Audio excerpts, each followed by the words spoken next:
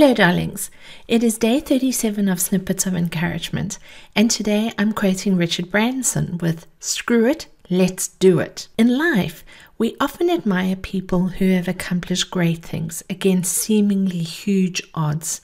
Think of Branson with his Virgin Empire, Oprah with her own network, or Michael Phelps with his numerous Olympic medals. One thing they all have in common is that they were prepared to take risks.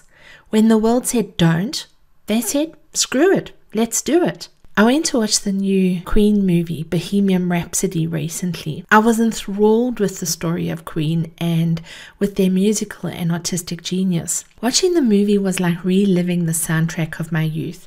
I realized that this will also become the soundtrack of yet another generation's youth as they are exposed to Queen through the movie. One of the themes that came through strongly in this movie was that they saw themselves as a group of outsiders who came together to create something legend.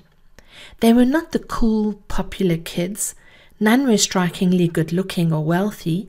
They were four freaks who found their family with one another and went on to create the impossible. It is ironic that a song such as Bohemian Rhapsody was considered unplayable on the radio because of its length. The critics of the day considered the song to be rubbish, and their record label did not believe in it. As a group, their attitude was somewhat rebellious towards the critics. They were not prepared to allow others to dictate to them what was good about their music or not. They were determined to create brilliant experimental music that they believed the audience wanted to hear. While everyone was saying, don't, they said, screw it, let's do it. I want to encourage you today to be brave, take risks. Where you are listening to the advice of others, trust yourself. Life is not without risk.